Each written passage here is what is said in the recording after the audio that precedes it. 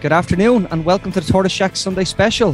This is again another of our breakdowns of the week that was, some of the stories that are coming, and you know, a little bit of fun. And I'm joined by PBP local area rep, new local area rep for Clondalkin, Dara Adelaide. Dara, thanks for taking the time to talk to us. It's good to see a new fresh face in politics. Yeah, no worries. Thanks for having me on. Really looking forward to representing people before profiting Clondalkin. So it's been going well so far. Yeah, no, it's good to see. And he's good at that already, Tony. He's got it in. And we have senior business reporter with the Business Post, Killian Woods. Killian, how are you keeping? Not too bad. We just call you Scoop now, do we? Yeah, Scoop go. Yeah, I'll go by that. Yeah. Yeah. Sinead Mercier sends her apologies, folks. She is up on something now, and I don't know if she's going to get away to join us. She's trying, but we'll do our best. And I'm also joined by Martin. Martin, I am going to come to you first because you decided to make waves by going to the to News Talk, my mortal enemy, and discussing the commemoration events for the partition of Ireland. And you didn't do too badly, did you?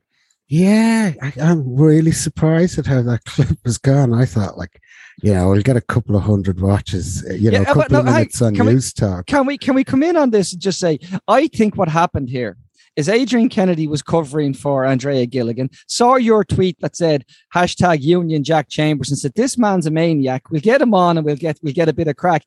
And then you go and hit him with a load of historical facts and how it actually went down. And he just went, next caller, please. Yeah, I know.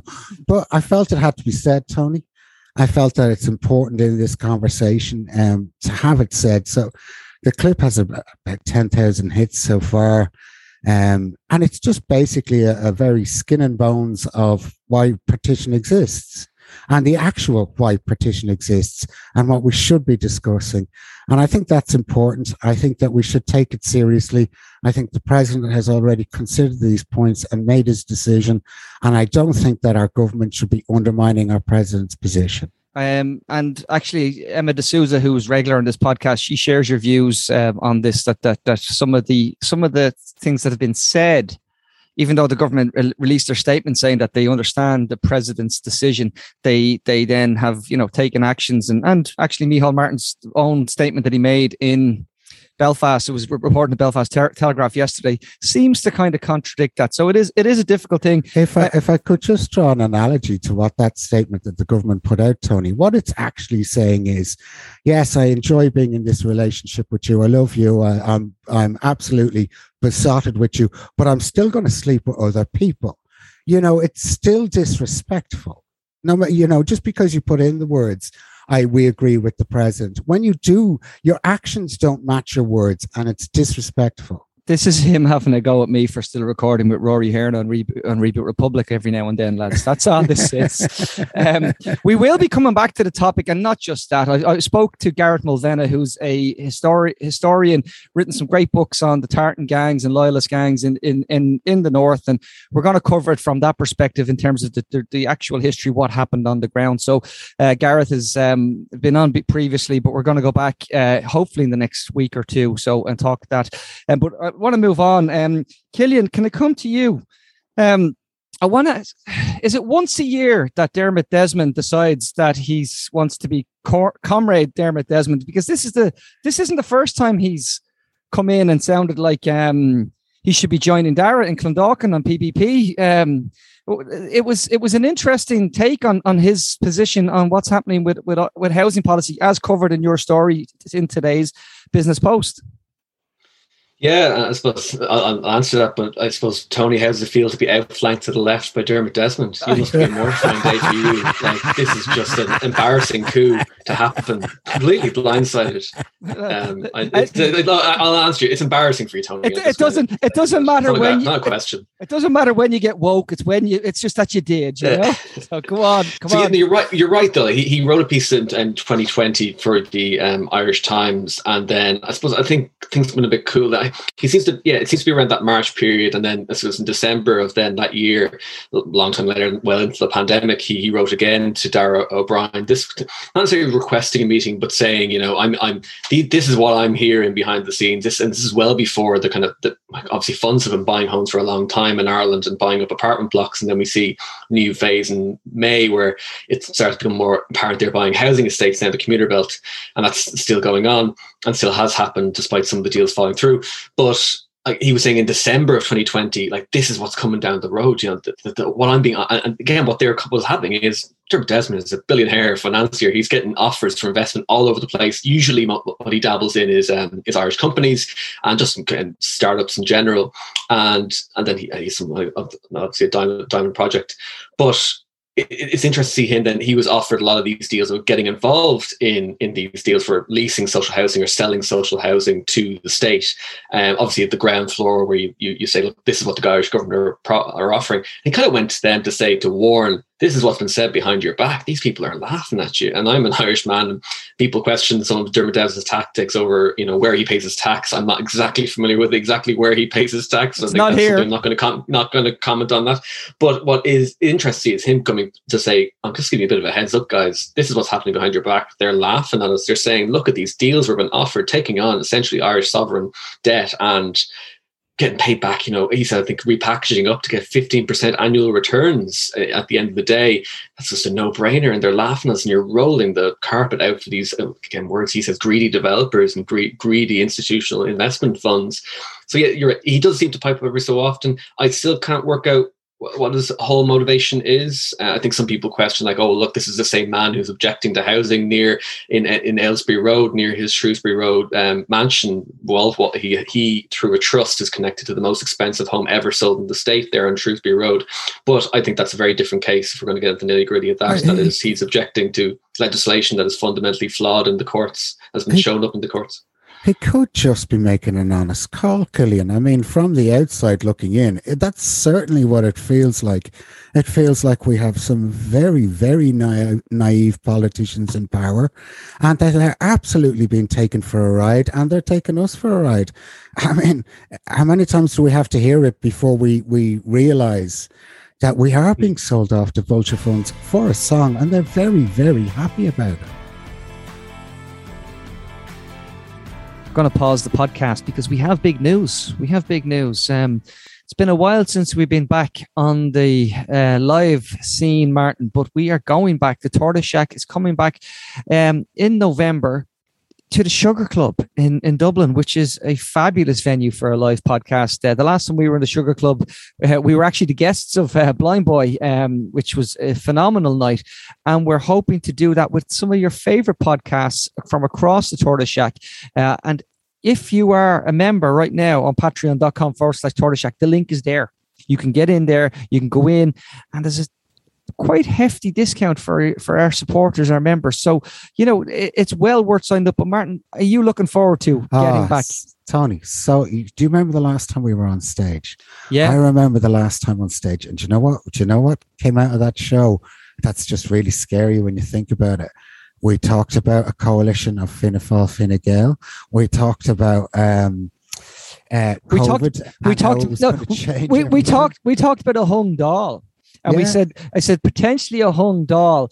And I remember, I think it was it Breed Smith was there, or we asked everybody, because there was people from all the parties across the thing, and we asked them all for their predictions.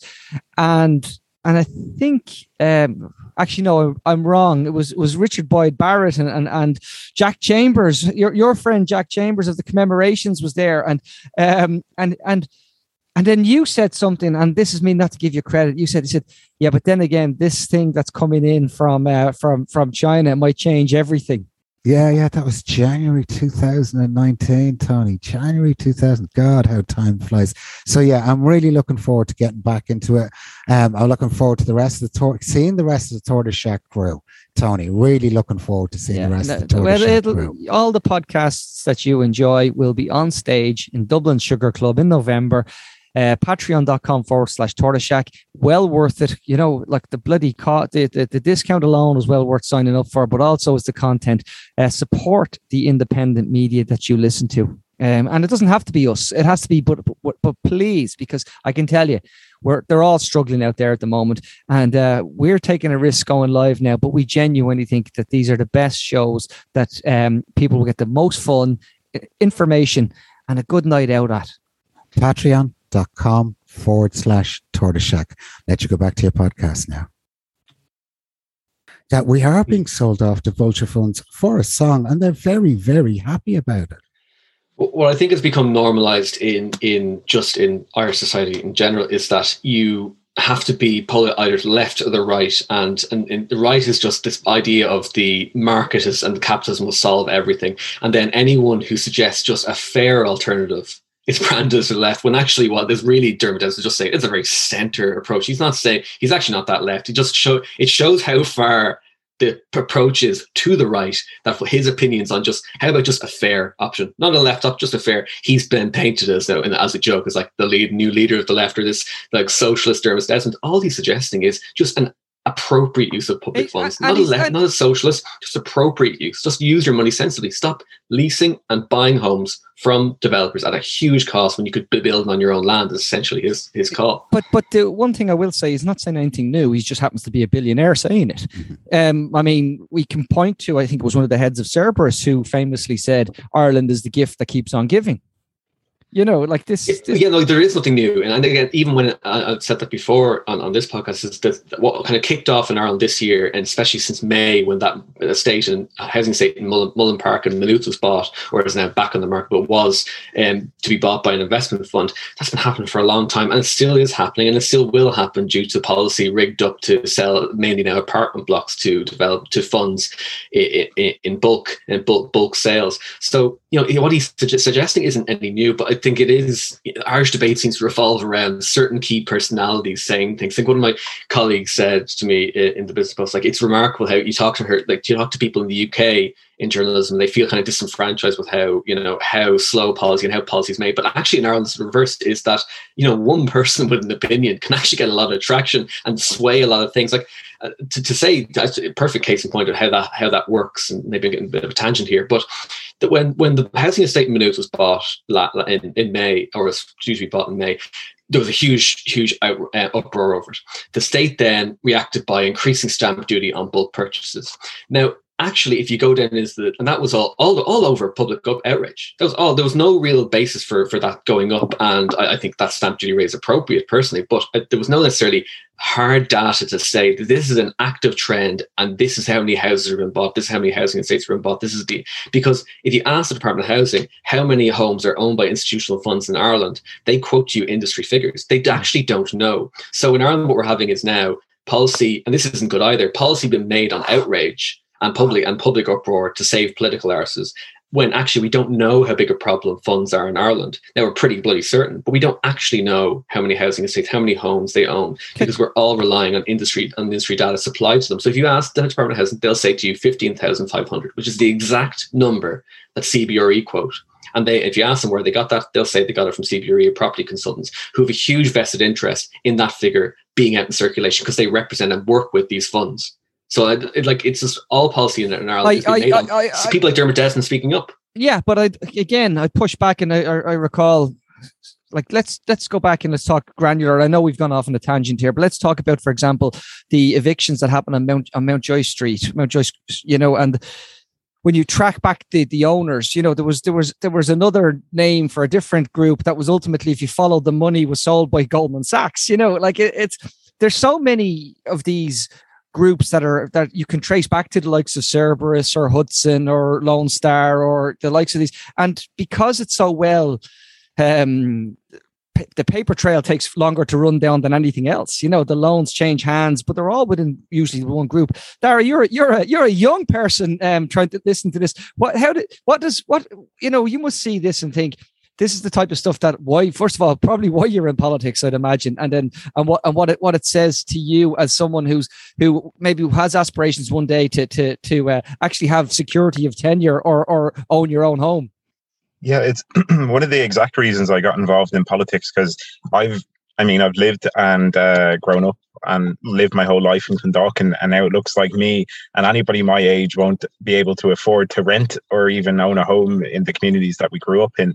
And I remember a couple of years ago, People Before Profit, we were protesting about, there was a vulture fund bought up, not an entire housing estate, but a significant amount. I think it was maybe 200 houses in an estate in Shackleton in Lucan.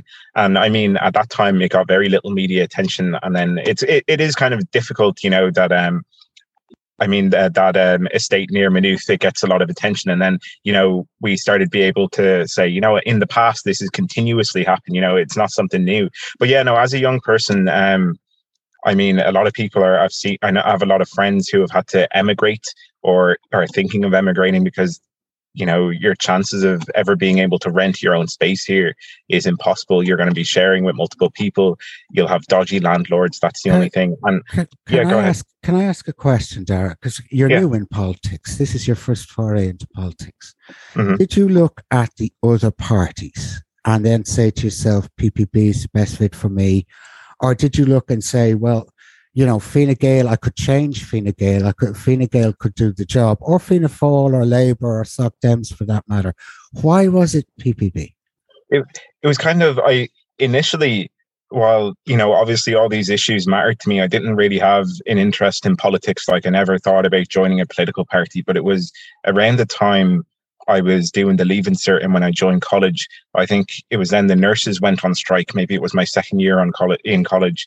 And I went to the protest, obviously, to support the nurses. And we see now, especially during the pandemic, the massive amount that they contribute to society, with many of them not getting fair pay or fair working conditions, the student nurses even having to work without pay. And I think it was Simon Harris at the time threatened them with sanctions. No, the then Taoiseach said that he thought they shouldn't be allowed strike. Leo Varadkar was then Taoiseach at the time and said that he'd like to bring in something to prevent them from striking. So I recall it vividly. Go on, sorry. No worries. No, I was on that march, and like one of the biggest groups I saw there was obviously the nurses, but then People Before Profit. And I didn't think much of it at the time, but then I kept going to stuff, whether it was anti-racism, whether it was like, even back, I remember Gino, this was when I was a kid, being against the bin charges and the property taxes and everything like that. So I kept consistently seeing kind of the same faces around and the same people involved, which is why I ended up joining People Before Profit. And I got mainly involved when Kelly Sweeney, she was a nurse. Yeah. She was running in the by-election in Dublin Midwest. So I thought, you know what, I'll go out and canvass for her. And I got to know a lot of the people in People Before Profit, a lot of working class people like Kelly, who was a nurse, who was on these strikes, who was getting treated unfairly. And it kind of, what inspired me to join PPP. It wasn't really a thing that I was looking for a political party. When you look at a lot of political parties, you rarely ever see young people. It's even rarer to see a black person or gay people involved. So I never saw myself reflected in any sort of, in the political establishment at all. So it's never something I even considered that, you know, you can actually join the political party and fight for change. It's something I hadn't considered until I actually started going to these marches, going onto the Debenhams picket, and I saw the same faces all the time, which is why I joined PPP. Yeah, well, no, I think, look, again, I'd just like to see that when you talk about representation, and it can't be tokenism, and I'm glad that you're listening to you. It doesn't feel to be. I want to come back to Killian, because there was a second story, Killian, that you had today in the Business Post, and it was about. And I see there's someone in the audience here who knows it much better than both of us, Killian, an assistant professor in UCD. So we'll have to tread carefully. But the supply versus demand nonsense that we've heard all the time, that once we increase supply, you know, if these people start putting it up, the prices will fall. Now, I point out all the time on social media that that's never happened in the history of the state, even when we were making building 80,000 homes a year. Your article, though, with actually, it really lays it out in terms of the actual economics of it, and how supply and demand is only a very small part of what makes up the property prices. So do you want to just give a summary of that? Because I think it's crucial. And bear in mind, I'm talking to Ronan Lyons this week, so that'll be fun. Yeah, and this is and Ronan, has research that he claim counters this, and that his PhD would counter this narrative that supply doesn't lead to a significant decrease in profits. I think so. This is an opinion. Again, it's got a. I'm just going to rehash what an opinion that Orla Hegarty, who's in the audience, has been hammering home, and or Orla H. Sorry, and sorry for outing it there. And Ian Mulhern, who's was chief economist of the Tony Blair Institute in London, and it's a think tank, and that it's gaining a lot of traction in that, showing that actually the basic rule of economics of supply and demand, so more supply reduces prices, more demand higher prices, actually doesn't necessarily apply to housing, and not just because of a feeling or an inkling, or that it makes sense, or that there's people that have that feeling. It doesn't. It's actually been proved now across many markets, very, very similar housing markets to Ireland, that it just doesn't work. Or just in general housing markets, it doesn't work. So the rule is, by Ian Mulhern's standard that he's got from different analyses of academic research, is a 1% increase in total stock. So that's overall homes in Ireland. So by my accounts, it's about 2 million, would lead to that 20% increase in that stock would lead to a between 1.5 to 2% drop in prices. Now that sounds, so he's not, again, I think he would say to me, a lot of people seem to willfully misrepresent or what he's saying as supply doesn't affect prices. He's not saying supply doesn't affect prices, but if you take it in broad spectrum of what has actually happened in the housing market and how prices have flown up, he goes back to the 90s in England, where they've increased 160% since then. If you're thinking that price increase, like a 1.5 to 2% could only really drop prices by 10% over 20 years, which is a ludicrous. Like, imagine that's what's going to happen in those intervening 20 years, where people are expected to wait out until a 10% drop in house prices, which wouldn't even bring it nearly back into the affordability bracket. And then I suppose you'd look at, like, again, and Mel Reynolds, who spoke to me for the piece, our architect, and I call him housing expert. I don't think he calls himself a housing expert, but I call him a housing expert, is saying that, it is possible in Ireland to do homes for about 200 grand. You see it, that they are being built in, not in Dublin, not in Dublin's leafy areas, not even the commuter belt, but they are built in around 400 grand. So it is possible. But if you actually hear what the industry is saying, their narrative that supply will drop prices completely flies out the window when they say how much houses cost. I think it's 450 grand to build a average apartment in Dublin, and 350, I think it is, for a normal house in the Dublin area as well. So how can prices drop to an affordable rate if the basic cost of delivery before market demands drive the price up even further? How can you actually drop prices? So we're in that tricky situation where how would any supply drop prices? It won't, and it never has. I just think why I'm pushing people towards this article, because it's not the article that's going to get all the traction. Dermot Desmond gets all the headlines, but this one actually outlines the fact that it's only a tiny piece of it. You mean, they talk about credit, I had the conversation with Ed Brophy when he joined Pascal Donoghue as his special advisor, and he said, "Oh, this time it'll be different." And I remember, it's like you can check the record. He said, "This time it'll be different," and they're putting pressure on the central bank right now. There's a review undergoing to move the mortgage rules, which only will do one thing and drive prices up again. That's all it'll end up doing. Dara, sorry, you wanted to come in. Yeah, just say maybe like one problem I see is treating housing as a form of investment that vulture funds can come in and buy up and make money off, because you have like how many homes sitting empty throughout the city because they've been bought by these funds, and they know that the housing crisis is going to get worse and the prices will go up, so they leave them empty because they can sell them off sometime in the future. That kind of problem of speculation, and the fact that you can leave property or even land unused because the price is going to go up, is a major issue. And the treatment of people's homes as if they're an investment to make money off is, I think, a major factor rather than just supply and demand. I mean, if you have a housing system that provides housing based on need and not profit, and the ever increase in house prices making a fortune for speculators, if you have a housing system that's built on that need rather than profit, I think you would see a reduction in house prices. Because I mean, something even like the Vienna model, where we have this strange model in Ireland where it's only the very poorest people in Ireland who can go onto social housing lists. And even at that, the lists are, quite literally endless, especially for some people. You'll keep getting pushed back. But if you have a model where you build housing for everyone of different conditions, of different types, for people from different backgrounds and different wages, I think you could bring down house prices by offering an alternative solution that isn't about profit, that's more about building for people's needs. Sorry, yeah. No, I think you're dead right sorry. on that, Sarah. Killian, you wanted to come in as well. Just one last point again, quick, because I rambled a bit there. But the one thing I think that it's quite different to what Ian Mahern has, and I haven't really heard in an Irish context before, is, and I don't necessarily agree with him, but he says maybe we need to challenge this narrative that politics can even solve or even address the housing crisis. Like, maybe we need to really think like and again, I don't necessarily believe this is true. Maybe this applies to an English context or the UK context, because we do have a lot of land we could build on in Ireland. I think we do have capacity to ramp up our own social housing building and address a need that way and build it ourselves.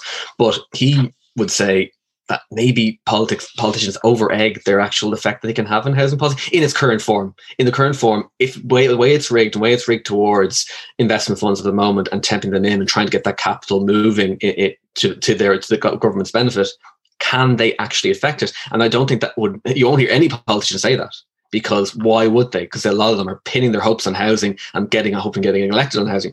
But maybe we need to challenge that idea that they can't actually. I don't know. Is that revolution? Am I wrong there? But or is he wrong? I think too that also applies with climate action. I think it's very clear that applies with climate action, and I think the two are very linked as well, Killian. So no, I think you're right. I think we are now looking. We've seen the NDP. We're looking down the next 10 years, 12 years. And honestly, it's not there for either housing or climate. It just doesn't exist.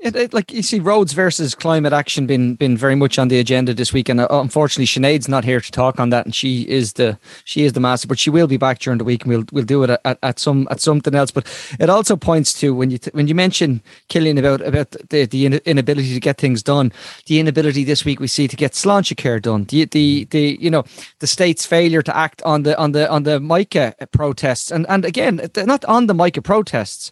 We have to look at Mica not just as this one standalone thing that's happened to housing. We have to remember when Home Bond went kaput over a decade ago, they didn't make the upgrades that were required to fix things, to bring things on. And, there is an element here that we're kind of hoping, we got hit by the once in a generation flood. Maybe the next flood, we don't have to prepare for it. We won't be in office when it happens, but it has happened again. And that's the thing. And to give a bit of props to Housing for All and Darragh O'Brien in this sense, the two best things in Housing for All mightn't even come into effect in the lifetime of not even the next government. So in Housing for All, the amount of affordable housing units being delivered on any private lands will increase. So they have to provide 10%. All developers have to provide 10%. That won't even start coming into effect, possibly to 2026 and at the latest 2032. Really, if you look at how planning permissions work. And then even the land value sharing deal to try and end speculation, again, 2026 beyond, it's very far away. So there you see a perfect example of the way the policy system is rigged, the way property rights are rigged in Ireland. Even politicians can't take short-term action to do anything. He has put in place, and I said this to him, so he put in place two quite good things, but you will not even possibly be in that brief to see the benefits of it, ever. Yeah. Yeah, or the next party could tank it. And exactly. And I'm just going to move the conversation a little on with pensions and the announcements in and around pensions about the pension age going up. Darragh, you'll have to work till you're about 78. Well, yeah, it looks like they are looking at pushing the pension out to 72, and the longer they delay pushing the pension out to 72, then the higher that age becomes. And this is what they're telling us. But on the other hand, they're absolutely fighting tooth and nail not to have corporations pay tax in this country. And the pension is a fundamental right, a fundamental basic right of people in Ireland. And do we really want, the amount of people going over 65 is huge, massive. Mm-hmm. Do you really want all those people forced to work in the workforce? I mean, it's absolutely outrageous that this robbery is going to happen. And they're telling us it's an extra $5 in the budget for the pension. No. The pension has already been cut by over 12,000. It's going to be cut by 3,000 per year, compounded, going on and on and on for the next decade or more. And that's not giving you a $5 extra in your budget. That's the generation who've already been hammered and hammered and hammered again, getting hammered into old age. I think it's despicable. I think I've seen Paul Donoghue in the Irish Times Online this week, and he has said if people actually realised what's happening with pensions, there would be outrage. Martin, get off the fence, please. Go on, Dara. Yeah, no, I was just going to say, it might have been last week or even this week. Revenue, I think it was Perigo is the name of the company. It's an American company. Oh, yeah. They owed something like 1.3 billion euro in taxes, and they got it written down to 300 million. I mean, this money is there. The money is there. It's being handed away to corporations who, I mean, even in terms of the social tax that they pay is far below the average in Europe.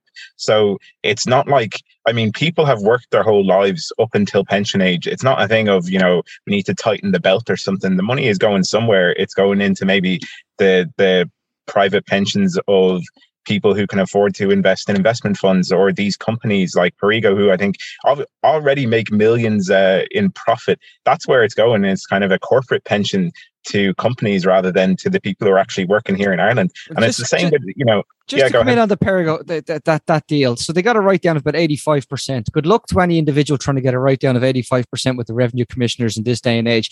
But I would also broaden it and say, for example, Monster Energy put 1.3 billion through Ireland and didn't pay a cent on it because they used our system to sell intellectual property rights to themselves via other vehicles. So the key to this is, even when we talk now about the new corporation tax deal, and it won't apply to companies making less than 750 million. The easiest way, and Killian, you know this, the easiest way to avoid paying taxes is to not make any profits. And many of the REITs and the investment funds and that we talk about, they're set up in such a way as that a mothership effectively lends them money to buy these properties that they charge an interest rate that's designed to wipe out profits. And that's how, so they won't even come into that net at this stage. I put it to you that it's actually built into how we do business. And what's great about these conversations is that people are actually getting to see it now. They're saying, hang on, you're telling me I got to work an extra 7 years, but you're refusing to collect that. I mean, again, I know you've covered it, but I just think the main aim of these companies is not to make a profit. Yeah, and I just find it so frustrating that it's been kind of talked about here is a fair system, and that will be painted as a radical left idea. It's a crazy. I keep going back to that point, but I think it's just crazy that we're at that stage, and it's a broader narrative issue that we're in. And I think that's what Ian Mulhern is very good on, is talking about how these narratives are spun in the world. And sometimes you forget. Sometimes you forget how the narrative's been spun. You forget. It's like, well, hold on. Why would in any world, like, you've got some of the biggest house builders in the country saying we need to address this housing crisis and stuff like that. Like, you need to step back for a second and say, well, why would you bother saying that? You benefit directly from house prices flying up. Why? And you kind of think, your opinion, like, it's not meaningless, but like, we really need to take it with a pinch of salt. This is ridiculous. Like, how can you possibly sit there and tell us supply is an issue we have a plan to boost supply when you have a direct profit benefit from the supply and the current market staying forever? And that's what you see when prices will drop, and they will drop eventually. It'll happen. The building will slow down to maintain the price at that exact level, because that's and say that's crazy, it won't happen. Of course it'll happen, and if it doesn't, they're the worst business people in the world. And they're not. They're very clever, because they got into this stage by being very clever, and they'll be so clever to maintain it. That happened at the beginning of 2020 when the general election was starting. We were seeing that house prices were starting to level off, and directly you could see, very hard to see it, but you could see from the commencements, the biggest home builders in the country started to slow down building. They started to slow down building, because if you slow down building, they were trying to find that absolute sweet spot where if we deliver a certain amount, we can get that price right where we need it, right in that mark where we make the most amount of money. And you see that actually, Cameron Murray, I think is his name. He's an Australian economist talking about housing. He sees, you look at it, how the property giants in Australia talk about property in the media compared to how they talk about property in their actual to their investors is alarming. He says in the media, they'll say, we've got plans for 50,000 homes. It's like, great, you're going to build 50,000 homes, brilliant. And then they tell their investors, we've secured 50,000 homes permissions to that'll be spread out by 2,000 a year over, my maths is bad, X amount of years. But that's how they talk. So the narrative from spun there is, well, 50,000 homes coming. Yeah, 50,000 homes coming over 20 years. Yeah, but there was back at that period, if you recall, they were talking about 18,000 homes a year. Now we're talking 35. But as you said, it's about the developer led, because at the same time, go back, no one's advocating for 2008, but we built 93,000. So, there's a huge discrepancy of what the market can take. And as you're right to point out, these people are smart enough to do it. But it leads me back to also some of the corporations tax stuff. And again, conscious of this, because please go check out the pods we did this week with some of the best people in the world, like leading the jury Alameo is one of the leading global tax justice experts in the world, and he talked about it without putting green tinted lenses on. He spoke about what it meant for the developing world. We had to get Jorge Costa's one, Coronado's one translated, but he spoke about the fact that Latin America is going to lose out by bucket loads on this new deal. And we need to understand there's a bigger game at stake here. Corporations are in effect bigger than the Irish economy, so they're going to dictate a lot of terms, and it's up to 7 countries have done this deal. And the other thing I want to point out, and I've said it again, so you're probably all fed up with me saying it, but I'm really pissed off with the amount of people saying, well, Ireland got certain assurances, and Ireland got this deal, that the 750, that was in the deal the G7 agreed on the 9th of July. Yeah, that's true. That's 100% true. The line, you can read it. The only problem is too many people didn't take the time to read it. And then, but Tony, I think this too is leading us on to a situation where we are seeing in politics, and you and I discussed this a couple of months back, that there's now openly a talk of a heave against the leader of Fine Gael, because people are beginning to understand, beginning to see how hopeless this tangent we are on, where we are literally our government is being dictated to by foreign powers. No, you're wrong. There's a heave against Leo Varadkar, but the heave seems to be against he gave a speech, and Killian, you might remember this, and I don't know if Dara, if you heard it, but he gave a speech that people thought sounded too lefty to IBEC and too fiscally irresponsible, that he was promising everything to everyone, and it would get Fine Gael away from its idea as being fiscally prudent. And that didn't go over very well. It's been reported by Hugh O'Connell that there was open, senior ministers or former senior ministers at the parliamentary party meeting. It's telling them that this is not good enough. And we've known for months that there was always a split there between the Gareth Fitzgerald wing and Leo Varadkar wing. But it just seems to be me that, he's taken a bit of flack for this, Killian. And I'm sure that's the rumblings that we've heard it. It's been reported. Yeah, actually, and I have a question there for you. It's a good one for everyone to keep in mind, and maybe, and I think it's telling of where Fine Gael are at, is who's Fine Gael's housing spokesperson? That's very interesting. I don't know. Go on, genuinely, who is it? Don't know. Who's Sinn Féin's? Oh, we all know. Yeah. Fianna Fáil have the minister. That's what I mean. Like, how can a party in power have no housing spokesperson? Is it not? What you call him? But isn't that Damien English? No, he's not. He's an enterprise. They don't have one. And why don't they have one? Because they don't. Who would actually take that? But you see, Richard Bruton does it every so often, but he's not. He usually doesn't do very well at it. But it's interesting. That's a party who has the biggest. They're in power, and there's the biggest problem in the state, really, is housing long term. I mean, and the climate is right alongside with it. They don't have a spokesperson. I find that crazy. That's absolutely great. What a poison chalice it is that no one in the party, no even up and coming person, I'll take that. Like, usually there's someone saying, they're cocky, say, I'll take that on. No one's taking it on. I think that's should ask very, Jack very Chambers. Ask Jack Chambers. He'll do anything. Well, I get the vibe. Sorry. I get the feeling sometimes, there's been a lot of problems with students recently not being able to get accommodation, that sort of thing. And Simon Harris has disappeared.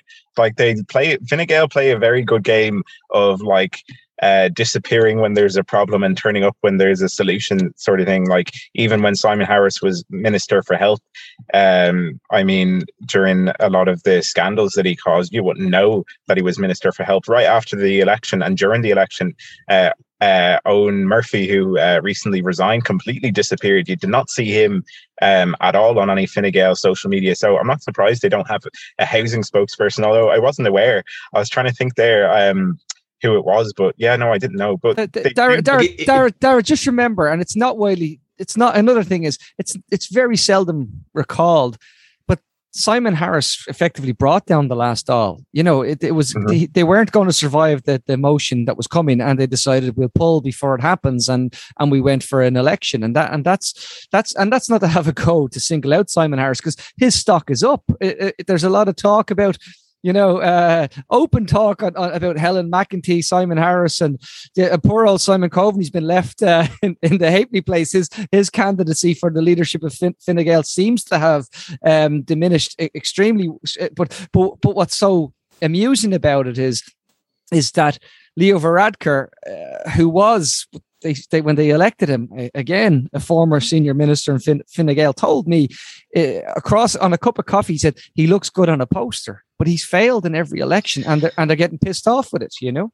Because to get it all apart, what some people are thinking in their head about the Simon Harris, like calling him out now, and he is on paternity leave at the moment, which is why he's not out in public. But student accommodation was a problem in August, and it was a problem last September as well when he had his brief. And student housing, specifically purpose-built student housing, has been converted into non-student housing last September, and the September before that, and September before that. This has been a lot. So just to be completely fair to him, that he's not in office at the moment, that he is on paternity leave, but also he was well in office when this was happening last September and hasn't said anything about it. And no one actually, like Laois Nail has been very good in Dublin Inquirer about calling that out. I was reporting on it a few years ago as well when I spotted the student housing being converted out of the sector.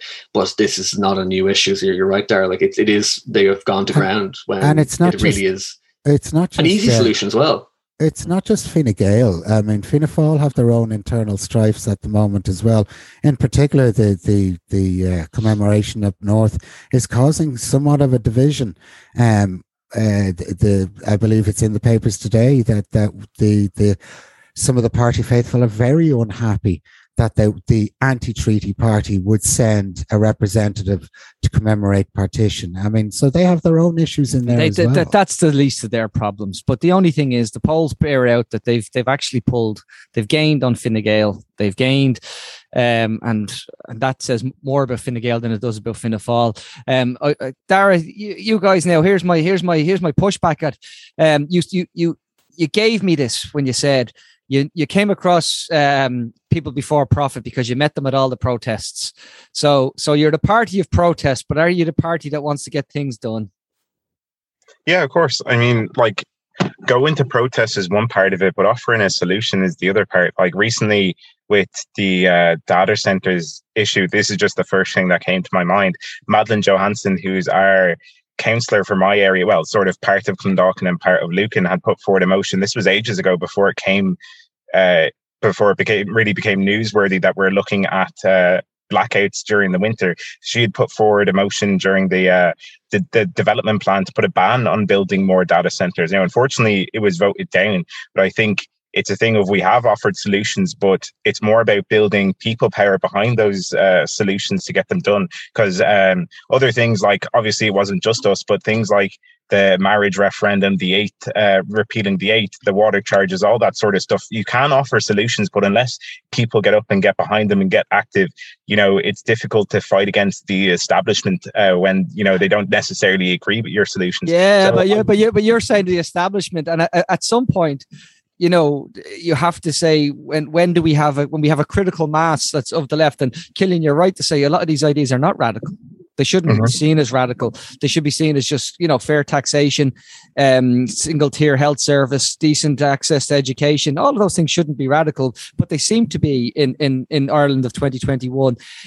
How do you push back against that without being told you are the radicals? You know, how do we change that narrative, Dara? It's a difficult square to circle for PBP.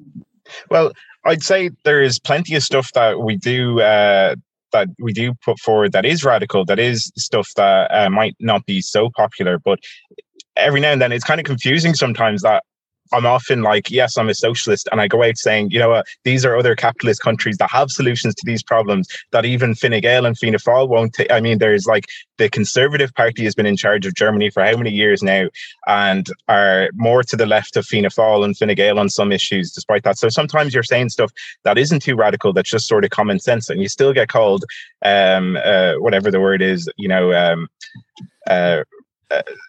get like put down. The bang the table brigade is what some people refer to it. And the cult of civility says he was rude because he used an F word once on a tweet.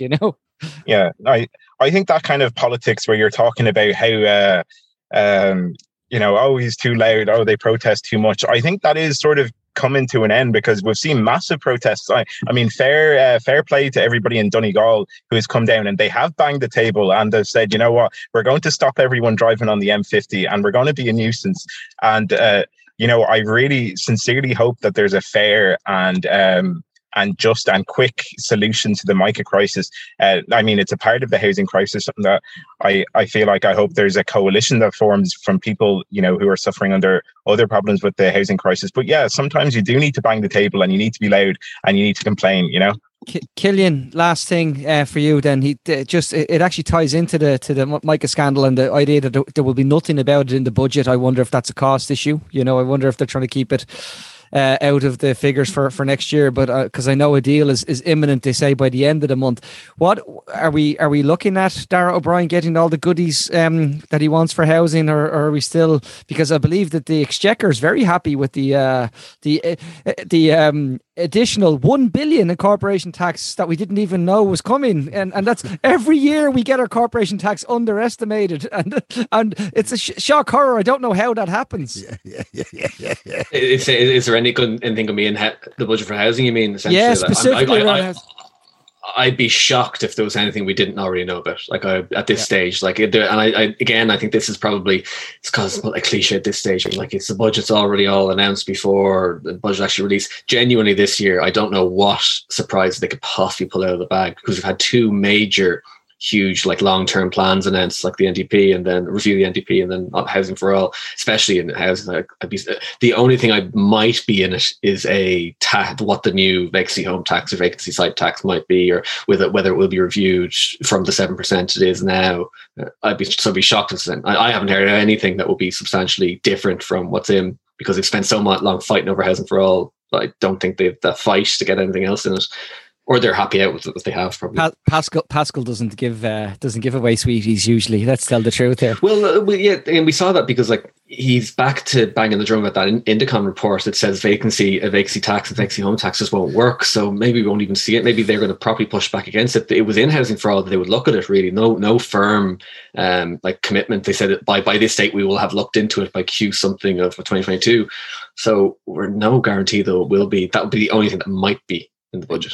I just want to say one thing before we go on obviously what's happened with Sláintecare this week is kind of depressing. We've seen two senior civil servants, very highly paid, drafted in to give some sort of cover to the fact that not 3 but 6 members of the committee have resigned, and it's very disheartening. And it's very disheartening because I've spoken to former members of that committee, and they feel they haven't even been listened to on their way out the door. Despite what Robert Watt and Stephen Donnelly and have said at the committee during the week, they feel they haven't been listened to. So, take from that what you will. If I could end, just because it's great to be surrounded by my gal pals here. It's because it's lovely to have such a feminist representation on this podcast today. It's great because myself, I feel like Josepha Madigan expressing solidarity with Priti Patel here at the moment. So I'll leave that for another. Martin. Yeah, I just want to say before we go that, there's a lot of issues happening at the moment, but I think some issues are slipping under, and I think pensions in particular is one. Like Killian, you're in that age group where you'll be returned into your late 70s. It's really a daunting thing for people to be working that long. And when there are other solutions and other alternative things that we can do and it's also about letting younger people into the workforce as well. I mean, there's many good reasons for a reasonable pension age and very few good reasons for pushing it beyond 65. it's just not in the radar of people my age. I'm 31. It's just not in our radar. Like it should be it's another mammoth of a topic. To be quick, short enough, and I don't understand it well enough and as well as I should. It's just a mammoth of a topic and people just aren't interested in it. It's crazy that we're not as people in their 30s, millennials, but we just. Well, I think it's very much like climate action, because I look outside the window and it's nice at the moment. So I can't see it. I go, well, that's not too bad. But the simple fact is, it's a real, actual, world-changing, phenomenon that's actually undergoing. It will change society. I mean, it will absolutely fundamentally change society. I mean, it'll change your traffic jams in the morning. Yeah, but change your queues for your coffee at lunchtime. I mean, it's a fundamental change. Listen to the pods that we did about nothing kills like hunger this week, because I can't. Brilliant. And we'll be going back to Katrina Dowd again about how the globalization of food and food is the weaponization of it and the weaponization of water, how that's changing everything in the face of the climate action. Dara, Adelaide, thank you for taking time to join us today. It's great to actually meet you on Zoom, even as it is. Killian, thanks for coming back. Again, apologies. I know Sinead got waylaid, and this happens. I'm going to hang on if anybody has any questions, and we will plug. Martin, we're going live.